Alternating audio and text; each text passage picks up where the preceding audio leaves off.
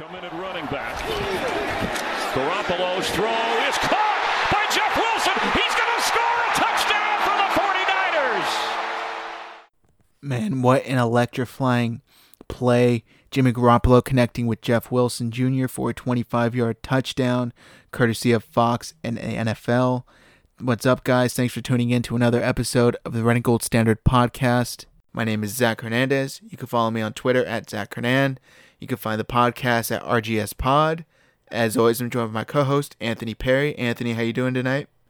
What's going on, Zach? What's going on, faithful? It is your boy, Perry, back with another edition of the Red and Gold Standard podcast. We're going to get into a season recap. I'm really excited. It was really nice to open with that Jeff Wilson touchdown call. That was probably one of my favorite calls of the season. But as always, guys, find me on Twitter, Perry_49ers. That's PERRY_49ERS. Yeah, if you guys don't know by now, Anthony is a huge Jeff Wilson guy. He was ecstatic when he was active for the Super Bowl. So we had to go with that play call. There was no other option. Let's go ahead. Like Anthony said, we're going to be doing a regular season recap for the 49ers. And let's get right into it. With the entire season now in the books, and you can look back in your rearview mirror, Anthony, what would you say is your one biggest takeaway from this 49ers team as a whole? My biggest takeaway, and I'll keep it simple, is that these guys are ready. And, for a young team, they're already ready to take on a lot of adversity. And we'll consider the playoff games too. But, going up against Green Bay, I know they slaughtered them, but it was all Aaron Rodgers is going to need to have this game. Aaron Rodgers is going to have to do this and that. And everyone was hyping him up, and Rodgers got shut down by the whole team. And so you look at games like that, or, obviously the sad Chiefs game where everyone thought they didn't stand a chance against the Chiefs offense, which, I think they did. But in any event, the Saints game, the Rams game, both the Seahawks games, in my opinion, even the Ravens, the first time they played the Packers, it goes on and on. This team showed me that they can take on any form of adversity, and no matter what the score says and no matter what the lead is, they're ready to ball out, and they're not afraid to hold on to leads. They're not afraid to go out there and give it their all. And they prove that time and time again this season, that they're not afraid to take on any challenge that they face. And you don't see young teams be like that, quite frankly. You see young teams they kind of struggle through adversity. It'll take some time to get used to what it's like to lose close games, or what it's like to have to hang on to tight leads, or trying to come back from leads, things of that nature. And obviously last season was a good example. The team was relatively simple, or relatively the same, but more or less last season they lost so many one-possession games, and what they set the record for most games lost by a field goal or less. So it's things of that nature that really prepare a team, and I think last season really prepared them for this season. Now I know faces change, players get added and subtracted, but overall the team was about the same. So again, when you face all that adversity and you bring that into this season, it really shows, and as a whole, this team was fearless. That's my biggest takeaway, is that these guys were absolutely fearless. Yeah, they were. We've said it multiple times during the season when we were recording, but they kind of took the league by surprise. And I know a lot of people last year, and we talked about this too. It was kind of funny how last year they were considered, a dark horse candidate for, a contender, possibly Super Bowl, and then, we all know Jimmy gets injured. But this year, going into the season with Jimmy healthy and, added pieces like Bosa and Ford and Debo, it seemed like nobody was talking about this team. And I didn't really understand the logic, because it's like if they were, less equipped last year, and then, this year they're going into the season and they're kind of, being dismissed immediately. I thought that was funny, but I agree with you. They definitely did step up, right away. They started, 8-0, I want to say.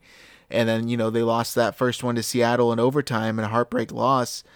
But this team just came out of the gates firing on all cylinders.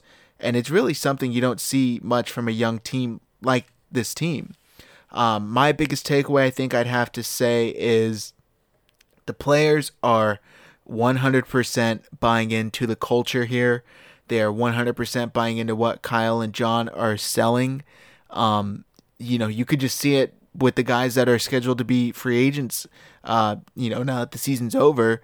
And I don't think I've heard one guy say the stereotypical, well, I'm going to do what's best for me answer.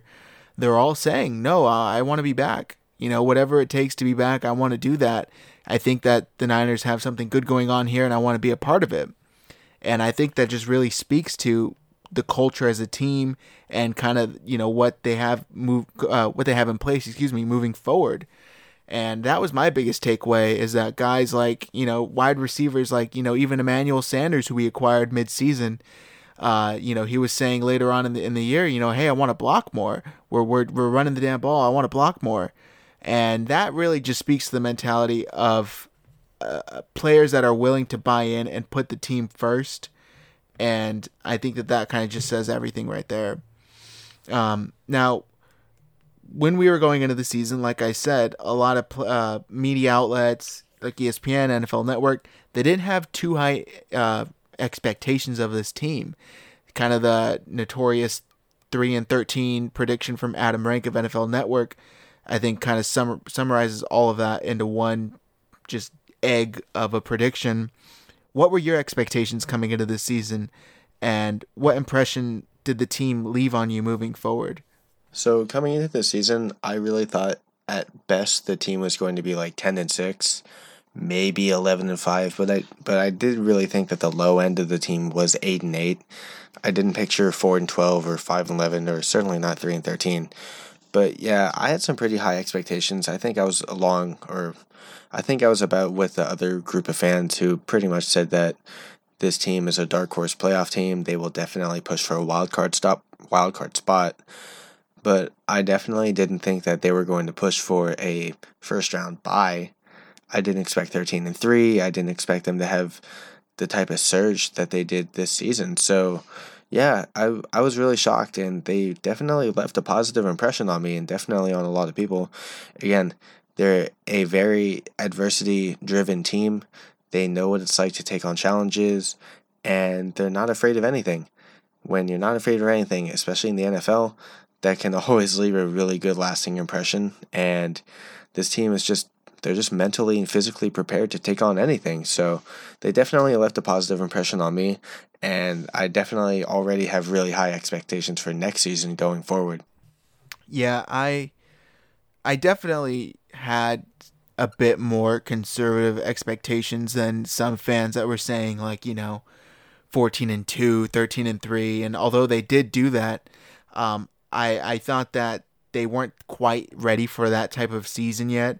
I was thinking, maybe at best a wild card appearance, and even, a complete best case scenario, they might win a wild card game, but I did not see them going all the way to the Super Bowl. I did not see them winning the division. I did not see any of that happening, at least this year. I thought that they had it in them, but I thought it was going to take a little longer than it actually did. And, when stuff like this happens, when teams have a Super Bowl run, when they have, just an 8-0 start, it takes a lot more than just being a good team. As good as you are, you need to have good luck. You need to have, the ball needs to bounce your way more often than not. Sometimes even calls or no calls comes into effect. So a lot went into this team making it all the way, to the Super Bowl, where they made it, winning the division, winning both playoff games. So a lot went right for them. So I think it's hard to factor all that in when you're predicting in August how much exactly is going to go right for them. But yeah, I definitely did not see them, at least this year, being where they went, or where they ended up, Coach Shanahan had a lot on his plate heading into the season, being head coach, calling plays, everything that he had just on his plate. How do you think that he was able to manage it coaching-wise? Did you feel like it was too much, or do you think he did a good job doing that? Nah, I definitely didn't think it would have really been too much for him. But after what happened last season with all the adversity, I definitely thought that he would be really tasked moving forward. And we saw how the adversity went this season already. I mean, after week 3, half the team was already hurt.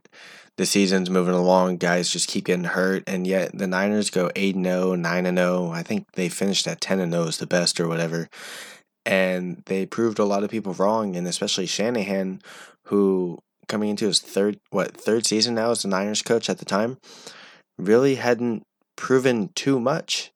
And this was a season where people were like, oh, if Shanahan doesn't coach well, if Shanahan doesn't get it together, he's definitely on the hot seat. And, a lot of that speculation can come from injuries, lack of talent, and guys just not being consistent. And he hadn't had that until we really got Garoppolo. So going into this season, once everything finally came together, now it was Shanahan's time to shine, if you will. And even when the guys weren't healthy, Shanahan was still at his best. So overall, it was really impressive. Shanahan, another guy who left a really, really, really solid impression on me as a fan. And he has a lot to offer. He really does. And again, this was his first full season where he finally had a solid team to work with. Not just on the offensive side, but on the defensive side as well. He finally had, more or less a complete team. And we look at what he did in his first, I guess you can say full season with a complete team. He did very well. So moving forward, I definitely expect Shanahan to really continue the progress that he's making. I don't think he'll choke a game again like he did in the Super Bowl, quote, choke. But overall, Shanahan proved that he can be an elite coach. He proved that he is an elite coach. Now it's just about staying consistent, being ready to take on anything once again, and getting the team back to the promised land. Yeah, and, I agree with you that he managed it pretty well, especially with all the adversity that went on. The injury bug we were kind of hoping had left after last year and the year before that, but it still hit the team pretty heavily early on. Both tackles, the kicker, Kittle was injured. Sanders ended up getting injured after we acquired him. So he had to deal with a lot on offense, and it wasn't, everything all peachy, but I think he did a very good job just kind of, what's the word I'm looking for here? Maneuvering through all the injuries, and no matter what it was, he was able to change his game plan, change his strategy, and overcome it. And I also credit a lot of it to the Mikes, Mike LaFleur and Mike McDaniel, the run and pass game coordinators, because they helped a lot with this offense and how fluid it was and how efficient it was. And it was really nice to see, because the 49ers previously had struggled mightily on offense, man. And this year was totally different. It was a very high-powered, explosive offense with a power running game that just blew every other team just about out of the water, minus Baltimore when you take into consideration their quarterback. So it was great to see. And as far as Shanahan, I can't think of maybe one or two games max this entire season where I feel like he didn't have the clear coaching advantage heading into the game. He was rarely outcoached. Even, we're talking about postseason Super Bowl. Even in the Super Bowl, they asked him, I believe yesterday when he had the press conference, how did you feel about the plays? Would you play anything differently? And he says, you know what? Look, I went back and I looked at it. I called the right calls. The Chiefs ultimately made a couple the plays that we didn't make, but if executed correctly, if we were able to execute them correctly, it would have gone well. But it didn't go that way. But I really do think that he coached a really good season, especially with the injuries. Like I said, considering everything, I think he did a really good job this year. So credit to Shanahan, credit to the Mikes. And I definitely see this offense taking a big step forward next year with another year of the system under Jimmy's belt. Same for Debo, George Kittle, etc. It's gonna be explosive again. Moving on to John Lynch. How did you think John Lynch did? He had some draft picks, that hit, the Sanders trade. How would you grade his year? It's crazy because it seemed like he didn't do too much regarding trades, but it also seemed like he did the team a huge favor pulling off Emmanuel Sanders. On top of the draft class, dude, Nick Bosa, Deebo Samuel, Wisnowski was solid, and a hidden gem in Dre Greenlaw. Talk about just nailing everything possible. And obviously, Caden Smith got cut, Jalen Hurd has been hurt, and Tim Harris got IR'd also. He was a cornerback, I think, in the 7th round. But overall, I give John Lynch an A, dude. He obviously didn't miss on Nick Bosa. That was clearly the right choice, and you can't credit John Lynch any more than that because that's what everyone wanted.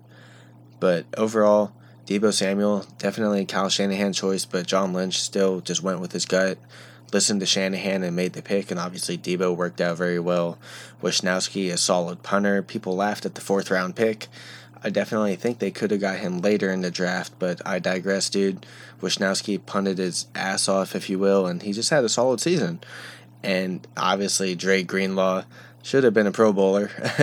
Half the defense should have been Pro Bowlers, but in any event, Greenlaw was solid. He definitely already looks like one of the best young linebackers in the game, and he proved a lot his rookie season, and he already showed that he has a lot to offer moving forward. So give credit where credit is due for John Lynch, man. He nailed the draft. And then as for the Emmanuel Sanders trade, Emmanuel Sanders has some very good standout games, but I don't know. I feel like I wish we could have seen more out of Sanders. But in any event, though, when you're running the ball as well as the team is, it doesn't really matter what Sanders does as long as he blocks. But overall, Sanders is exactly what the team needed. They needed a veteran wide receiver who had been to the playoffs, who had experience of being on successful teams, and the Niners hadn't really had any players on this team before Sanders who had experienced that type of success, obviously outside of Garoppolo, Juszczyk, Sherman, Staley, and maybe a couple others. But the point being is that the team was very young and hadn't necessarily experienced that type of playoff fever, if you will. So adding Sanders definitely helped lighten the load on the rest of the guys on offense. But overall, again, I gotta give John Lynch an A. He did everything right. He did everything he was supposed to do. And in 3 seasons, he already looks like a very solid GM. We'll have to see what he does in this coming offseason. But, hey, to have a season like he did for this year, impressive. I definitely got to give him an A. Yeah, and you touched on the draft picks, Bosa, Deebo, Greenlaw, Mitch. There's so many that I think were hits this year. And, I think one key aspect that wasn't talked about enough was his free agency class going into this season, specifically Quan. I know he, tore his pec on Halloween and he wasn't able to come back until the playoffs, but man, what an addition he was for this defense, because the first half of the year, he was anchoring the defense, and he was the heart and soul, essentially, the spark that they needed, and you couldn't have said how big of a signing that was, and he was heavily scrutinized for it. I think a lot of fans wanted, if I remember correctly, C.J. Mosley, and when they signed Quan instead of Mosley, there was some outrage on Twitter. I remember it, and it was kind of out of left field. I didn't hear any sort of reports of Quan's even visiting or any of that. It was just bam, Niners signed Quan to this big contract. And I remember people were questioning it, people were, analyzing it, but I think he made the right decision. And, he ended up, I think you pointed out the other day that he ended up restructuring his contract to help the team free up some space this year, which is huge. But man, I think he earned his contract at least in 1 year. And I think that he's going to continue to help this team moving forward. And also, the progression of guys like Fred Warner, even Emmanuel Mosley. I know Witherspoon kind of took a step back this year, but the beginning of the year before he got injured, he looked really, really good. And Fred Warner was arguably, aside from Bosa, the best player on defense this year. So I think I have to agree with you. I mean, I would give him an A this year, and that's trying to be as objective as possible. But man, a lot of things he did hit. And I think it's pretty safe to say that Emmanuel Sanders was the trade of the year as far as having an impact on the team that you were traded to. Man, he came in and he did exactly what the Niners needed him to do. I agree with you again that I kind of was expecting a little more from him, especially in the back end of the second half of the season. It seemed like he came on strong, really, really eager to prove himself to this team, and then he kind of, it's hard to judge because the 49ers also went more on the ground. They weren't throwing as much. but I still would have liked to see a little more from him, especially when they did throw in the playoffs and the Super Bowl. But it is what it is. We're not quite sure how these plays were drawn up and if he was the main target, whatever it may be. That I got to say it, that 3rd and long shot in the end zone, I would have at the very, very least liked to have seen him dive out for that ball. Just at least make an effort for it, but that's just me. I know everybody looks at it differently.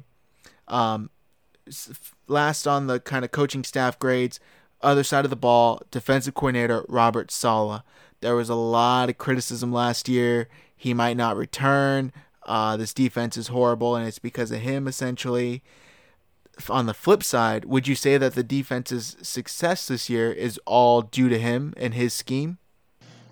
So Saleh has definitely had the benefit of having other solid assistant coaches like Joe Woods. Obviously, just got hired by the Browns, but Joe Woods, Chris Kocurek, DeMeco Ryans, all those guys who are just solid coaches.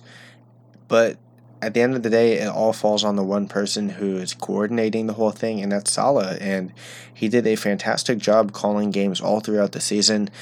Even last season, I know last season didn't go as expected, but the defense was still pretty impressive, I thought. They were a top 10 run defense. I don't think they were a bottom 30 pass defense. I think they might have been in the 25 to 20 range. But the point being is that the defense last season wasn't even that bad, and Saleh did not have much to work with at all. So you come into this season, you add Dee Ford, you add Quan Alexander, you get Emmanuel Mosley, Tard and Ward are finally healthy. Obviously, you draft Nick Bosa. Eric Armstead is balling out, Buckner is balling out, Blair, things of that nature. Everyone is just all on the same page, and Robert Saleh is taking full advantage of it, and it's the fact that he really got the most out of all of his guys is what is the most impressive. There wasn't one game this season that I watched where I was like, wow, Robert Saleh is calling a really bad game. And I'm going to discredit the Rams and the Saints because those are just two pretty high-profile offenses that can move the ball consistently. But when Saleh's name was called upon to get the job done in the regular season, he got it done. He did what he was supposed to do. He called everything right, whether it was zone blitzing, man coverage, cover 3, cover 2, cover 1, you can go on and on. Saleh just called a very solid game consistently.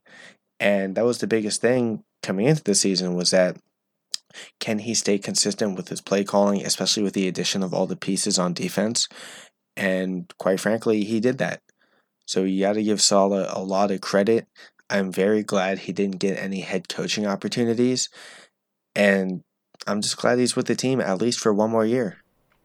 Yeah, there was so much talk about him not returning, not even finishing the season. I remember there were articles mid-season last year already talking about potential replacements, and it was crazy. But obviously, it's a unit. The failures of the unit is not all on one guy, and on the flip side, the successes of a unit are not all on one guy as well. You win and lose as a team. You're at fault, and you take credit as a team.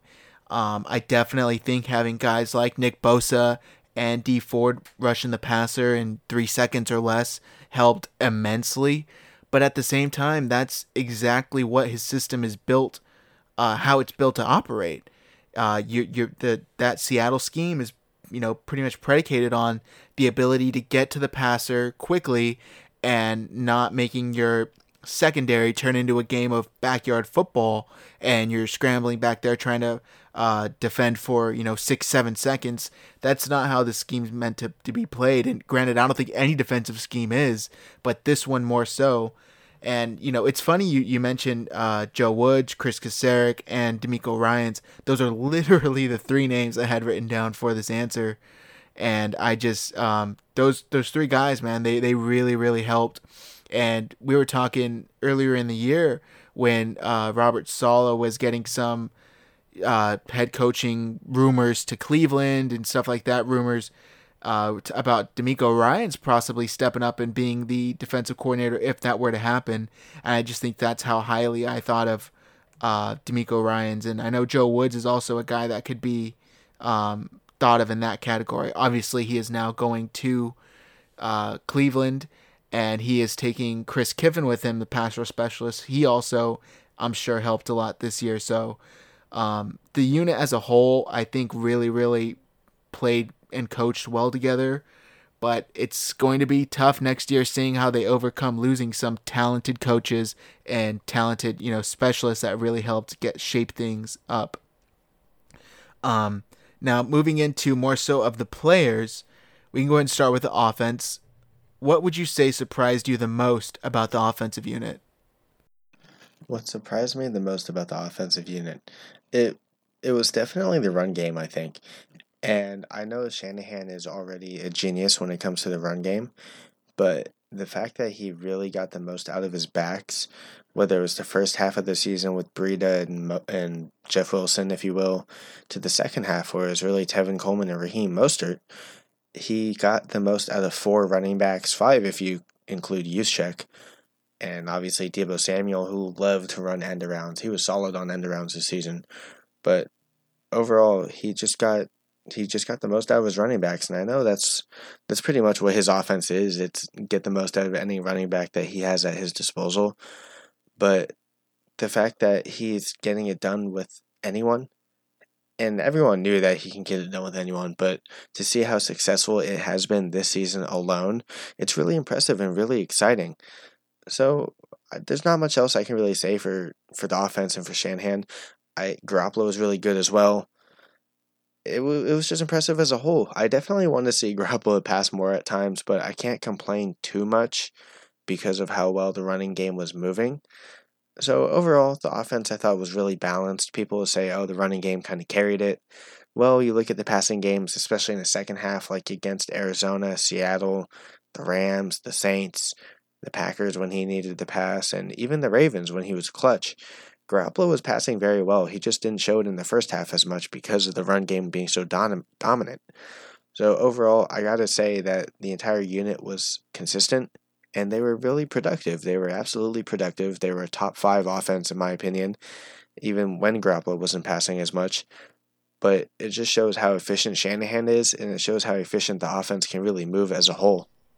Yeah, I think what surprised me the most this season just was how efficient and effective they were.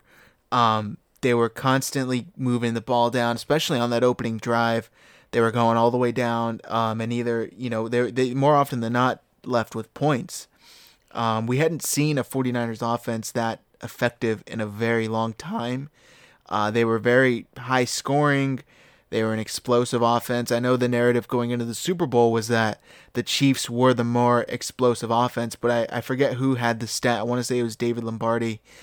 They broke it down, and they actually said if you're going by plays and explosive plays, the 49ers actually had the more explosive offense. And I think that kind of surprised some people because they don't look at the 49ers as an explosive offense. They're the narrative is that they're a boring, old school, run the ball and play tough defense team when that's actually not true. And I think running the ball so well helps them be explosive because how many times did we see Jimmy play action and throw that bomb down the field this year? It happened a lot. And, obviously you got to credit that to the running game working and the defense having to load the box and biting on the run so hard. But I think honestly what also surprised me the most is how well Jimmy Garoppolo played this year when it was needed from him the most. Obviously, the Super Bowl was unfortunate that they weren't able to come back, but looking back at the larger sample size of work here, the other, 18 games, 18 and a half, you could even say, 18 3/4, he played really, really well. And, like we've said multiple times, he has a couple boneheaded mistakes, boneheaded throws here and there per game. But for the most part, he played really well, especially considering it's his first full year as a starter, coming back from an ACL injury, which is not an easy thing to do. Taking all that into context, that really surprised me. I mean, I think he was like 22 yards short of 4,000 yards on the season, which would be the first 49ers quarterback since Jeff Garcia, I believe, if I'm remembering correctly, to have a 4,000-yard season. So that's just, that would be my 2 cents as far as what I took away from this offense and what surprised me the most about it. And yeah, I mean, obviously you can't not talk about the running game, and also just how you can plug and play just about any back in Kyle Shanahan's running back as long as they have the right traits, and they will succeed. Um, who would you say, Anthony, was the offensive MVP? God, offensive MVP. You know, it's really hard to tell because everyone on offense had very key roles. Kittle had another 1,000-yard season, but it felt like Kittle wasn't necessarily dominant when it came to receiving. I mean, he put up good numbers, but it wasn't like, I don't know, it wasn't like something we could have expected compared to last season. But nonetheless, it was a solid season. Deebo Samuel was good. He had some lumps to work through, but overall he was good. So if I had to give someone MVP, man, it's tough because I want to give MVP to someone who has been consistent for the whole season, but because of how dominant his second half was, I got to give it to Raheem Mostert, man. He came out of nowhere. When Breida was struggling, Tevin Coleman got hurt, Raheem Mostert stepped up, and he absolutely dominated his last 7 or 8 games. I think he averaged almost 80 yards, and obviously he had a couple 100-yard games in there too.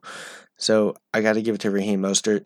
He definitely came up, stepped in, took the position of not running back one, but being the primary running back, and he ran away with it fast. And I know Shanahan likes to mix in his running backs a lot, but when it came to Mostert, I think Shanahan knew when he had to use him, and when he was in there, Mostert made the most out of the plays in front of him. So I got to give it to Mostert, dude. He really put the offense up to the next level. He excelled in all aspects of running the ball, and again, he just dominated. No one would have thought Raheem Mostert would be playing like a top 5 running back, in my opinion, but hey, here he is, looking good as ever, and looks like he's ready to ball out next season also.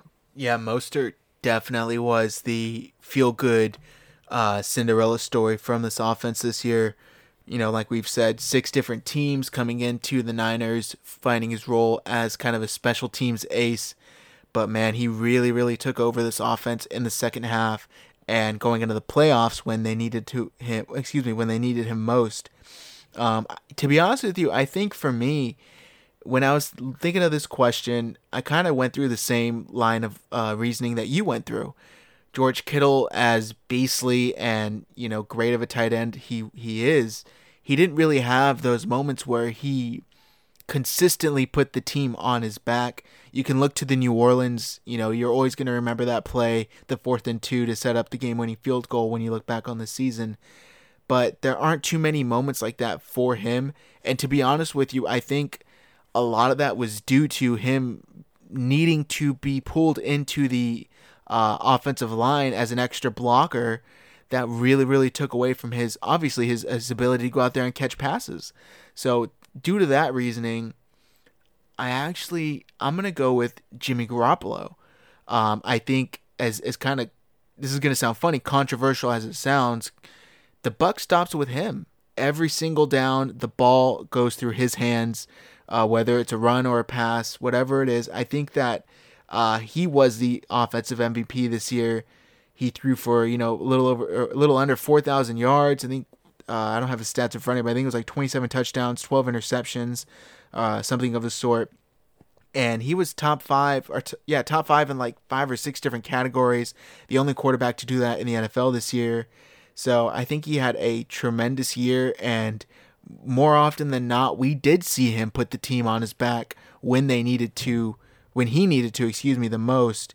And I think that he earned it. I actually do think that he earned offensive MVP. And it just gets me so excited thinking about what his future holds with the 49ers.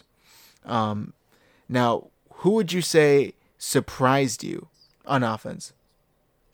On offense, again, it's one of those things where because Shanahan interchanges everyone so much, it's hard to definitely focus on like one. But if I had to focus on one, I gotta give it to Kendrick Bourne, dude. His box score stats, and everyone loves to read those stats, may not show that he was an elite wide receiver, but when it came to catching the ball on 3rd and 4th down, when it came to being clutch in the right moments, when it came to being a solid end zone target, he was there. He was always open for Jimmy Garoppolo. He was damn near Jimmy Garoppolo's first read every time. And when he had to, he came in the clutch. I know he had a couple drops on the season like everyone did, but overall, those drops didn't necessarily get in the way of the Niners winning. And one of the key points to the offense was trying to score in the red zone, which the Niners have struggled with, and they kind of struggled with it this season as well. Percentage-wise, they were about in the middle of the pack when it came to scoring touchdowns, but it was an improvement from last season. But overall, Kendrick Bourne he really shocked me. He did. He took that next step up when it came to being clutch and really coming through when it matters. And one thing Kendrick Bourne kind of reminds me of on third down is like Julian Edelman. Like, I know Brady really loves Julian Edelman when it comes to third down passes. And I kind of felt that type of connection between Garoppolo and Bourne. When it was 3rd and 15 or 3rd and 20 or 3rd and 5, I felt like Garoppolo had Bourne open, or Garoppolo trusted Bourne with whatever the throw was going to be, and Bourne came through. So Bourne definitely surprised me. Again, he took that big step up into being one of the key pieces into this solid offense, and it looks like he should be back and he should be ready to rumble once again. I actually had Bourne written down. For each of these questions, I kind of have a couple, depending on what you answer, that I could shift to. But he was one of my honorable mentions. I actually think I have to go with Deebo Samuel here. He surprised me in the sense that we don't really know what to expect from rookie wide receivers. Sometimes they come out and light it up for 1,000 yards right out the gate. Sometimes they struggle. Sometimes it takes a while for them to catch on. And early on, he played relatively well. But man, especially once he hit that second half of the season, he turned the Jets on. He was running it, catching it, balling out, hard to take down. He was a man out there. And Deebo really, really impressed me. And like I said with Jimmy, my previous answer, I'm really excited to see Deebo in year 2 of this offense. I saw him tweet out after the Super Bowl loss that, man, you thought I had a good first year. You should wait until you see my second year. I really, really think that the 49ers found a number 1 wide receiver in Deebo Samuel. But I also got to throw out there my honorable mention. It's a tie between Justin Skule and Daniel Brunskill. Man, did those guys step up and play well. It was like this offensive line didn't miss anybody when McGlinchey and Staley were out. They stepped right in, and the offensive line, operated seamlessly. That surprised the hell out of me, and I think anybody's lying if they say that they weren't surprised when they saw either of them step in and play at a really high level right away. On the flip side, who disappointed you? Well, I think the vanilla answer is going to be Dante Pettis, and I had a lot of high expectations for Pettis. I think we all did, and he just didn't come through. Obviously, he made a couple nice plays on the season, like the game-winning touchdown against the Steelers, that wide-open touchdown pass he caught on Halloween against the Cardinals, but overall, the rest of the season, I don't know what happened with Pettis. I don't know if it was just inconsistency. Maybe he just didn't get along with Shanahan. Maybe he was just struggling in practice, because Pettis was definitely inconsistent on the season. He had a handful of drops. It looked like him and Jimmy were on the wrong page at quite a few times. And it was just pretty shocking for someone who we had high expectations for coming into the season. So I definitely want to see more out of him next season. I think he has a lot to prove. He definitely got doghoused by Shanahan this year. But overall, I think he has a lot to offer still. I really do. I will stand and die on the Dante Pettis Island. No matter what it is, you see every player goes through some kind of adversity in some way. And as I talked about earlier, this whole team has faced adversity. Each player has to face individual pieces of adversity, if you will, at some point. And maybe with Pettis, it's himself. Maybe it's just a coaching staff. Maybe it's just he needs to get out of his head. Whatever it may be, though, I think Pettis is ready. I think he is. But for someone who, again, had a lot of expectations this season, I'm actually really shocked that he didn't really live up to them at all. Yeah, Dante Pettis had a really, really interesting year looking back on it, because last year he ended it really, really hot. And there were a lot of expectations, like you said, coming into this year. And the first couple of weeks, it kind of he didn't really have it. And there were already rumors and speculation of him being in the doghouse. And when we were at the home opener against the Steelers and he caught that game-winning touchdown, you could just see all of his anger and frustration. And when he spiked that ball afterwards, you could tell he just wanted to say a giant F you to everyone who doubted me.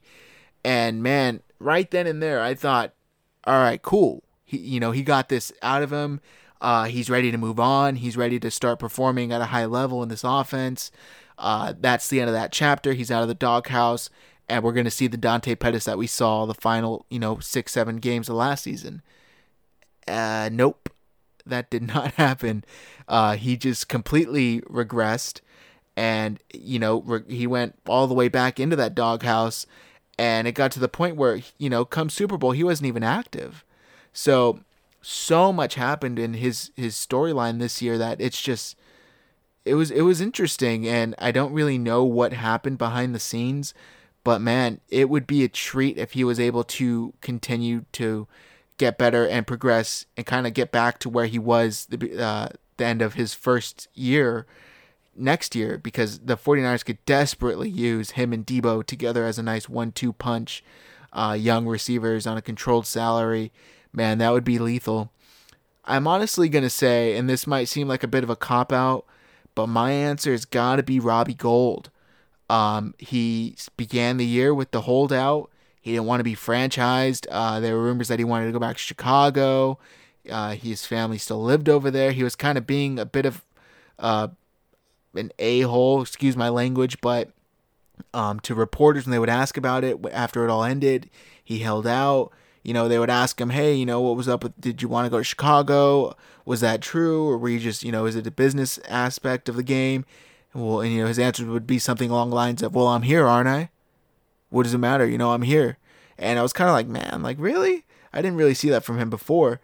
And then he comes in and he misses like eight kicks to the first couple of games of the year, And it took him, I want to say, about the first half of the season to kind of get back into the swing of things. And you could chalk that up to him not having his long snapper, Kyle Nelson, to suspension, whatever it may be. But man, that was a disappointment for me, because he had such a historic run his first year or two with the Niners, and then he had this sort of year, and it was head scratching. It made you think, what's really going on with him? Is he injured? Is he just not motivated? Luckily, he was able to turn it around to end the year, but it was still disappointing to see. Now, who do you think, Anthony, will make a big jump going into next season? I'm definitely going to stick with who I thought was the MVP, but I think it'll be Raheem Mostert. And again, it's really hard for running backs in Kyle Shanahan's system to necessarily step up. Devontae Freeman did when Shanahan was in Atlanta, but he also had Tevin Coleman right by his side to spell him, and they really worked as a solid 1-2. But overall, I got to stick with Mostert because of how well he finished the second half. It's really nice to see that Shanahan now knows what he really has at his disposal in Mostert, and Shanahan shouldn't be afraid to use Mostert at all going forward. So next season, I definitely expect Mostert to really be used a lot more. I don't think he'll be playing special teams as much anymore next season, or maybe he will. I know being gunner is really important, and it seems like Mostert enjoys it. But man, I just want him to stay happy and healthy and be ready to ball out next season. So I got to give it to Mostert. He definitely showed up in the second half, and for next season, I think it's time for him to really show up for the first full season of his career, if you will. He now gets a chance to finally run and showcase his skills, and he shouldn't be afraid to show it and just do it moving forward. Yeah, Mostert, he's got a lot in his gas tank still. Extremely motivated, high work ethic type of guy, and I would not be surprised to see him have 1,000 yards next year at all. You kind of referred to your previous answer. I'm going to do the same exact thing using the same logic. And I got to go with Debo, man. I know I said it already, but I think he's poised to have a wide receiver one type year for the 49ers next season. Same as Raheem. He's got that work ethic, the drive, the motivation. He's young. He's still looking to prove himself in this league. And the opportunity is there for the taking with the 49ers. They're screaming for one of their young receivers to step up, to make them not go out and sign a veteran, possibly not even bring back Sanders. So I think that Debo is definitely going to take a big step forward, and I would not be surprised to see him have 1,000 yards receiving next year, and he's still going to be a threat in the running game. That's what makes him so intriguing, is that he's a very, very versatile weapon, and I couldn't think of a better fit for him to have landed in than Kyle Shanahan's offense, because, man, it's just perfect. It's a dream come true for him.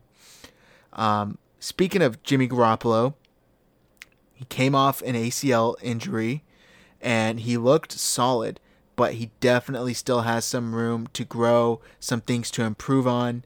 What exactly do you think he needs to work on to take that next step to be considered an elite quarterback?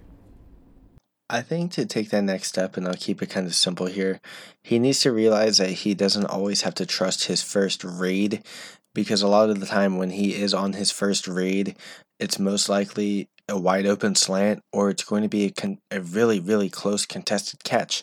And that does lead to drops and eventual interceptions. So I think Jimmy's really good at progressing, but I definitely think he can work on something like that. He needs to know that he can trust guys outside of Kittle and Debo, and later in the second half with Sanders, and know that he can go to Bourne whenever he needs to, or he can go to Kittle whenever he needs to, and just really, I guess, spread out the love, if you will. So I definitely think Jimmy needs to work on that. He needs to really just not be afraid to push the ball down the field, and I know he's not, and I know a lot of what Shanahan's system calls for is a West Coast style offense, so it's a lot of underneath and checkdowns and crossers up the middle of the field, so it's more or less small ball, if you will, but I do want to see Garoppolo just chuck it down the field more, man. I know he had a very solid, not completion percentage, but I think it was yards per play on air yards of 20 or more yards. That's a lot of yards, but the point being is that Jimmy Garoppolo is solid when he needs to throw the ball down the field, but the thing is he did it lower than any other quarterback in the NFL. He hardly ever threw the ball down the field. So I definitely want to see him move the ball down the field as well when the situation calls for it, and just be ready to ball out. He proved that he can be the guy. But again, being able to trust all of your receivers, establish chemistry and rapport with those guys, and then taking downfield shots, you do those things, and Jimmy Garoppolo is definitely a top 8 quarterback in my opinion. It would be something to see him move the ball down the field more, press the ball down the field more, because like you said, he didn't really take too many shots. He took the safe shots and the ones that he was comfortable with, but it would be nice to see him kind of push it a little more and take some more risks, trust his receivers a bit more, and that would really, really take this offense to the next level. For me, I'd say he needs to work on his decision making. Sometimes you see him in the pocket and he takes too long to kind of decide to pass or pass or run or whatever it may be. I feel like that decision making needs to be sped up. And, it's his first full season, like I've said. You've heard guys talk about the game slowing down once you get into your second, third season. So I'm looking for that to happen to him. And not only that, he can't continue to gift teams with 1 to 2 passes per game that they can count on like clockwork. He can't allow that to happen. That can cause the team, a win or a loss moving forward, and it has already. So I just think that he needs to work on his decision making and his speed, and not only that, but elite quarterbacks make their teammates better. He's shown a little bit this year that he was able to put the team on his back. I think as long as he continues, he's able to do that. He will be taking some large strides to becoming an elite quarterback. But like I said, there's still some work to be done. But I think if he follows what we said here, and I know it's a lot more easier said than done, but he definitely has a good shot of being a top quarterback in this league for years to come. You spoke about Raheem Mostert as your, MVP, and also a guy who's going to be poised to make have a big year next year. Do you think that he, based off of this season alone, solidified himself as the primary running back going into next year? Yeah, I kind of talked about Mostert for the most part, but I think he did. And Shanahan likes to interchange his backs. It's obvious. He did it with Coleman, Breida, Wilson, and obviously Mostert. But out of everyone who ran the season, Mostert definitely proved he can do it the most consistently. And that's not to take away from the other guys, because the other guys are just as talented as well. But the consistency with Mostert is unreal. To average almost 7 yards a carry on the season, to be able to catch the ball out of the backfield and just do it all, you got to have that ability if you want to be successful in the NFL. And I'm sure Shanahan can get that out of his other running backs. But it's the way Mostert ran and just how successful he was is why I want to see Mostert be the primary back. And we know that, again, Kyle Shanahan's offense doesn't really require guys to be running back one because of how much he changes them. But I call it primary because I think out of all the guys who should get the most touches, period, it is definitely Mostert. So feed Mostert. He should be the primary back moving forward. And it's just exciting because the guy's an absolute speed demon and he's just a solid player overall. Yeah, it's funny because you would think, yeah, he's done enough to prove himself to be the primary back, but I kind of thought that already this year, and it seems like Kyle has this infatuation with Coleman, and not that Coleman's not a great running back, but I feel like Mostert is just way more suited in this style of offense to succeed. And he continues to kind of force a square peg into a round hole with Coleman. And it's not, don't get me wrong, it's not that Coleman can't succeed in this offense, but it's kind of like he's settling for a B when he has an A in Mostert. So as much as I'd like to say, yeah, Mostert has done enough, it's a matter of Kyle seeing that and, kind of putting his love for Coleman and their history aside and saying, hey, man, I'm going to go with Mostert here until proven otherwise or until maybe he no longer has the hot hand. But based off of this season alone, no question about mine, Mostert did enough to prove he should be the main one moving forward. Moving on to the other side of the ball, Anthony, for the defense, did you expect their defense, the 49ers defense, to be one of the best groups in football this year? So from what I saw with the team last season, I was one of the few people who thought it was crazy, or not crazy, that other people were calling for Salah's head. Or how do I say it? I thought it was crazy that people were calling for Salah's head after last season. I was like, look, the guy didn't have much to work with, and he did the most that he could. Now that he has his weapons, he can finally really build the whole puzzle together, and that's exactly what he did this season. So I got to give Salah a lot of credit for the defense. The defense just played their butts off through and through, and I expected them to be a top 10 unit. I really did. But for them to be a top 2 unit, I definitely did not expect that at all. So props to the defense. They shocked a lot of people, and it looks like they're going to be healthy and pretty much all back together and ready to go for next season also. Yeah, I'm not going to lie. I'm not going to act like I saw this. I knew that based off of their inability to get to the quarterback last year, it was going to be tough. When they added Nick Bosa and traded for Dee Ford, I thought they had a much greater chance of being a good defense. But you never really know what you can get out of a rookie. And to be honest with you, I was one of the guys that wasn't quite sold on Quan Alexander. So it was hard to tell. I wasn't really sure what this defense was going to look like. I thought they were going to improve, obviously, from last year. But no, I'd be lying to you if I said that I saw them being a top, 1 to 2 defenses in the NFL. I didn't, but man, it was great to see. Who would you say was the defensive MVP? There's so many people to give credit for, man. I mean, everyone balled out, and I just want to say the whole team, but shoot, if I had to give it to one person, I gotta roll with Bosa, dude. He started off the season not rough, but he came in a little hurt. He was working off that ankle injury he got rolled on. I think in the preseason or something like that.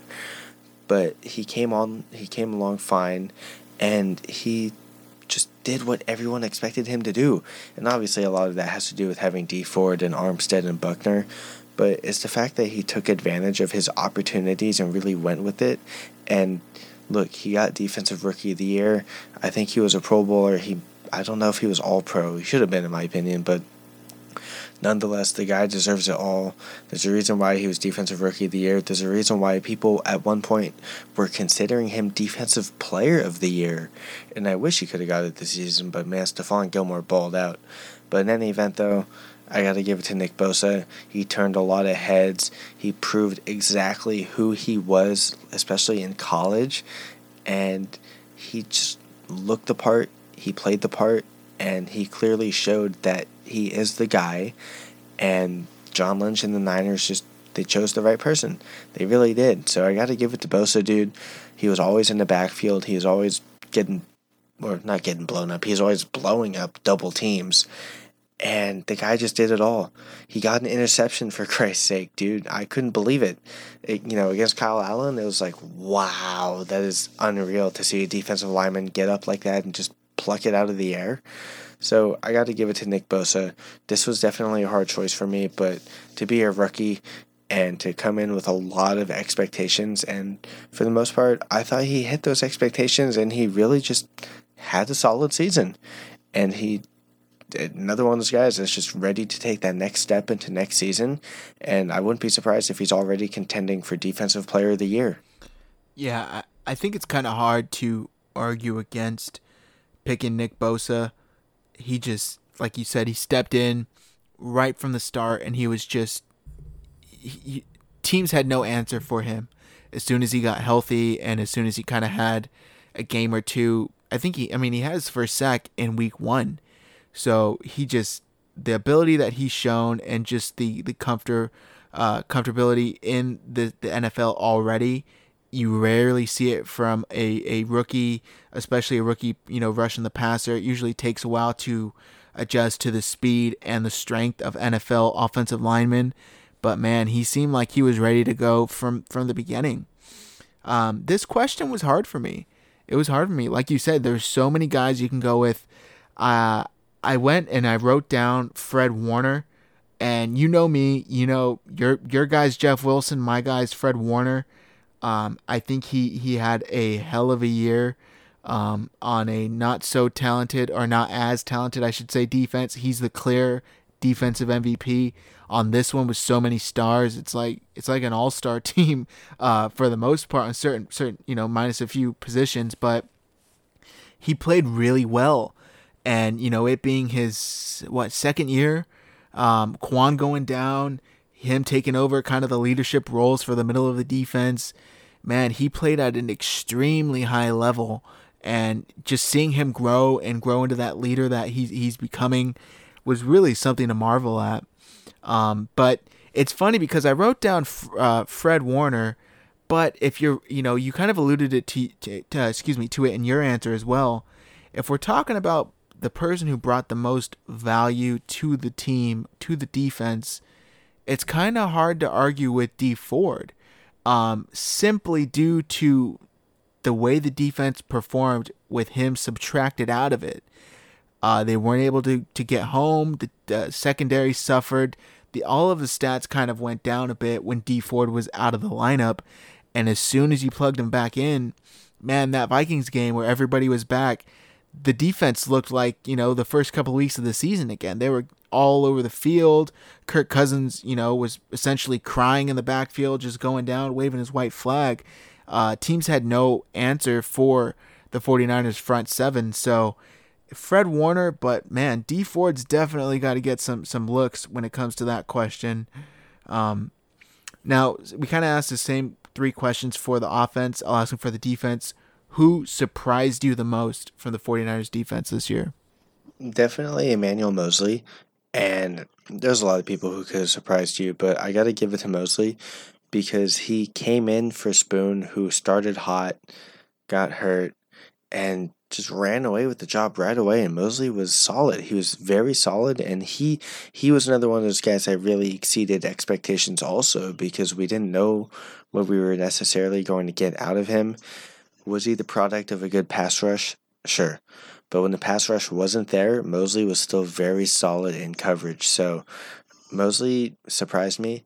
I didn't think he would come in and be like Richard Sherman light, but he looks like he's a very solid guy, and he looks like he's going to be the next cornerback too moving forward. He deserves it. He worked hard. He was clutch in the playoffs. Well, obviously not the Super Bowl, but he was clutch in the other 2 games, and he was clutch in the regular season when they needed him to be. So I got to give it to Mosley. He surprised me. Little kid out of, I think, Tennessee, and just feisty. Very feisty, very solid player. And based on his play alone, I definitely want to see Witherspoon compete against him. But I wouldn't be surprised if Mosley just runs away with the job, because he far exceeded what a lot of us expected out of him for this season alone. Yeah, Mosley was a good feel good story of this year. Like you said, he stepped in. Spoon was injured, and for the most part, there wasn't that much of a drop off. He played at a pretty high level, considering the circumstances, and you didn't really, it's like a long snapper. You don't really want to hear cornerbacks' names too much, because if so, usually that means that things aren't going good. But he played pretty well, especially, at a surprising level, because he wasn't supposed to be playing that much to begin with. And I agree with you. I would like to see Spoon come back into the mix of things and get his shot, because he was playing at a high level to begin the season. I've said it a few times in this podcast alone. He was playing at a pretty high level. He gets injured, and then he comes back, and it was like that entire, whatever he had going for him was just thrown out the window. And it was very unfortunate to see, because I was so happy for him to finally be playing at a high level, finally be silencing his critics, all the people that were saying that he was a bust already after 1 year. And man, it was sad to see, but he's a strong man. You can tell. He's got a lot of confidence. He's got a lot of confidence in himself and his ability. And I think he'll be back. And as long as he's able to kind of fix some small things here and there, technique things, mentality things, I think he'll be back at a high level. For me, I think the guy on defense that surprised me the most had to be Dre Greenlaw. It's a very similar storyline to Mosley, but he came in for an injured guy in Quan Alexander, drafted. I think this year the plan was just kind of to be more of a situational player, definitely not a every down type guy, but that's what was needed for him, and he stepped up, and he got better each and every week, and that's all you can ask of a rookie, or any young player for that matter. And it was really, really exciting to see. And of course, we're all going to remember he had essentially the tackle of the year for this team, saving them the division, giving them the number 1 seed, winning in Seattle, giving them winning the NFC West. So it was just, man, Greenlaw had a lot to do with this season, and it was extremely surprising. Now, for the defense, who do you think would make a big jump going into next season? Going into next season, I think there's a lot of options, but I'm going to steal your guy, and I'm going to say Fred Warner. Fred Warner was definitely snubbed. He should have been a Pro Bowler. He arguably should have been an All-Pro. And we saw that stat with Bobby Wagner, where it was like in coverage, he had given up the most yards out of any linebacker in coverage. That's like incredible. So I definitely think Warner is ready to take that next step. He definitely will be competing for an All-Pro and Pro Bowl spot next season, but he's instinctual, he's fast, he's got sideline-to-sideline speed, he knows where to be at the right time, he knows how to read quarterbacks, he knows how to diagnose running lanes, and Warner is just, he's playing like Navarro Bowman did when Bowman was in his prime, and it's really exciting to watch how that's all coming together. So if anyone's going to take that next big step, I think it's going to be the play caller in the middle of the field. It's going to be the anchor, the line, or the anchor, the front seven. And I got to give it to Fred Warner. He has a lot to prove next season, just like he did this season. But if anyone's going to be ready for it, and if anyone's going to be ready to really take that next step on this defense, it's definitely going to be Fred Warner. And that's really saying something because, like we said, he played at a really, really high level as it was this year. So, thinking that he's going to step up even that much more next year, ooh, man, he's going to be a really, really good linebacker, and opposing teams are going to be scared to go across the middle again. This is a hard one for me, not because there's not a lot of players that I don't think are going to, play at a good, high level next year, but more so I'm trying to think of who already isn't playing at a high level. And not only that, but that's going to be around next year and returning. Oh, man, it's hard. I have to agree with you. I have to go with Fred. He's the only guy that I could really think of that I think is going to excel even more. I think he's going to return, like you said, and just make that leap and be able to grow into an elite linebacker. I really do see that out of him. I think he has the traits physically and mentally. And I think he's going to be the anchor of this defense for a long time to come. And him paired with Quan Alexander and, throw in Greenlaw, I think the linebacking unit is going to be a really, really formidable unit for years to come. And 49ers fans love a nice linebacking unit, I can tell you that much. So they're going to be, treated for a while here in the Bay Area. Moving on to my next question. Cornerback Richard Sherman. We know him. We love him. Uncle Sherman. His play this year was extremely critical to the team's success. Do you think his level of play will be the same going into next season, or do you think we'll see some sort of drop-off? It's tough because guys like Sherman are so feisty and they're so, what's the word? I'm trying to think. So stubborn when it comes to really facing any type of regression. And Sherman, it didn't seem like he regressed this season much at all, but if the big story was like in the playoffs when he got toasted by Devontae Adams and Sammy Watkins, it's those kind of things that really, really make you go, okay, this is concerning. But if anyone's going to really face any kind of adversity when it comes to Father Time, I think it's Sherman.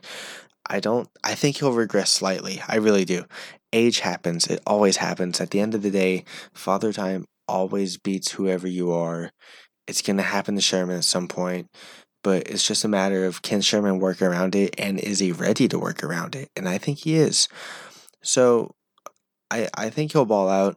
But if he doesn't, Spoon has to get another chance, dude. I know Spoon struggled a lot when he came back healthy, but I think a lot of that was a lot of him getting into his own head and really knocking him out of his own rhythm after the first few weeks of the season.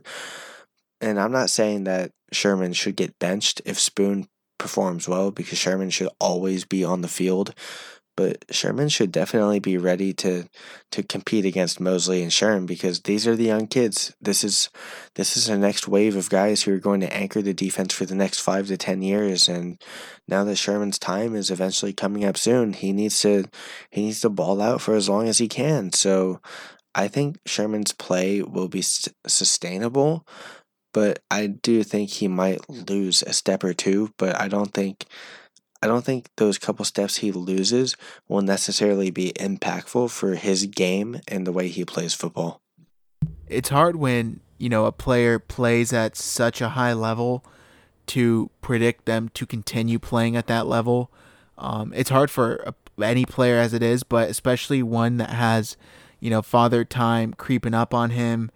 And, it's already kind of, I don't want to say he's getting close to that drop-off, but it's like fans are looking for it, creeping around the corner, saying, is this the year that he's finally going to have a bad year? Is he finally going to get exposed? Or not even exposed, but just, you're going to see a different side of him. He's not going to be the same player that you're used to seeing. So I do think that he will have a bit of a drop-off, but that's just because you can't always be, the number one, number two ranked corner. Sometimes you're going to face better wide receivers or whatever the case may be, in addition to getting older. And I just think that we will see a bit of a drop off stats wise. But I don't think that's to take anything away from Sherman, because he's still a very, very talented corner, still one of the best in the league. And I still think teams are going to try to avoid throwing his way, and that really helps his case. But yeah, like you said, at the end of your question or answer there, I would like to see Spoon still get some chances in this defense, and still get some playing time with Sherman, who he could pick up so much from, pick his brain, learn the game while he's playing it alongside him. And I think that would really bode well for the 49ers moving forward, when Sherman is either transitioning to safety or no longer with the team. They need to kind of take advantage of having him while they do.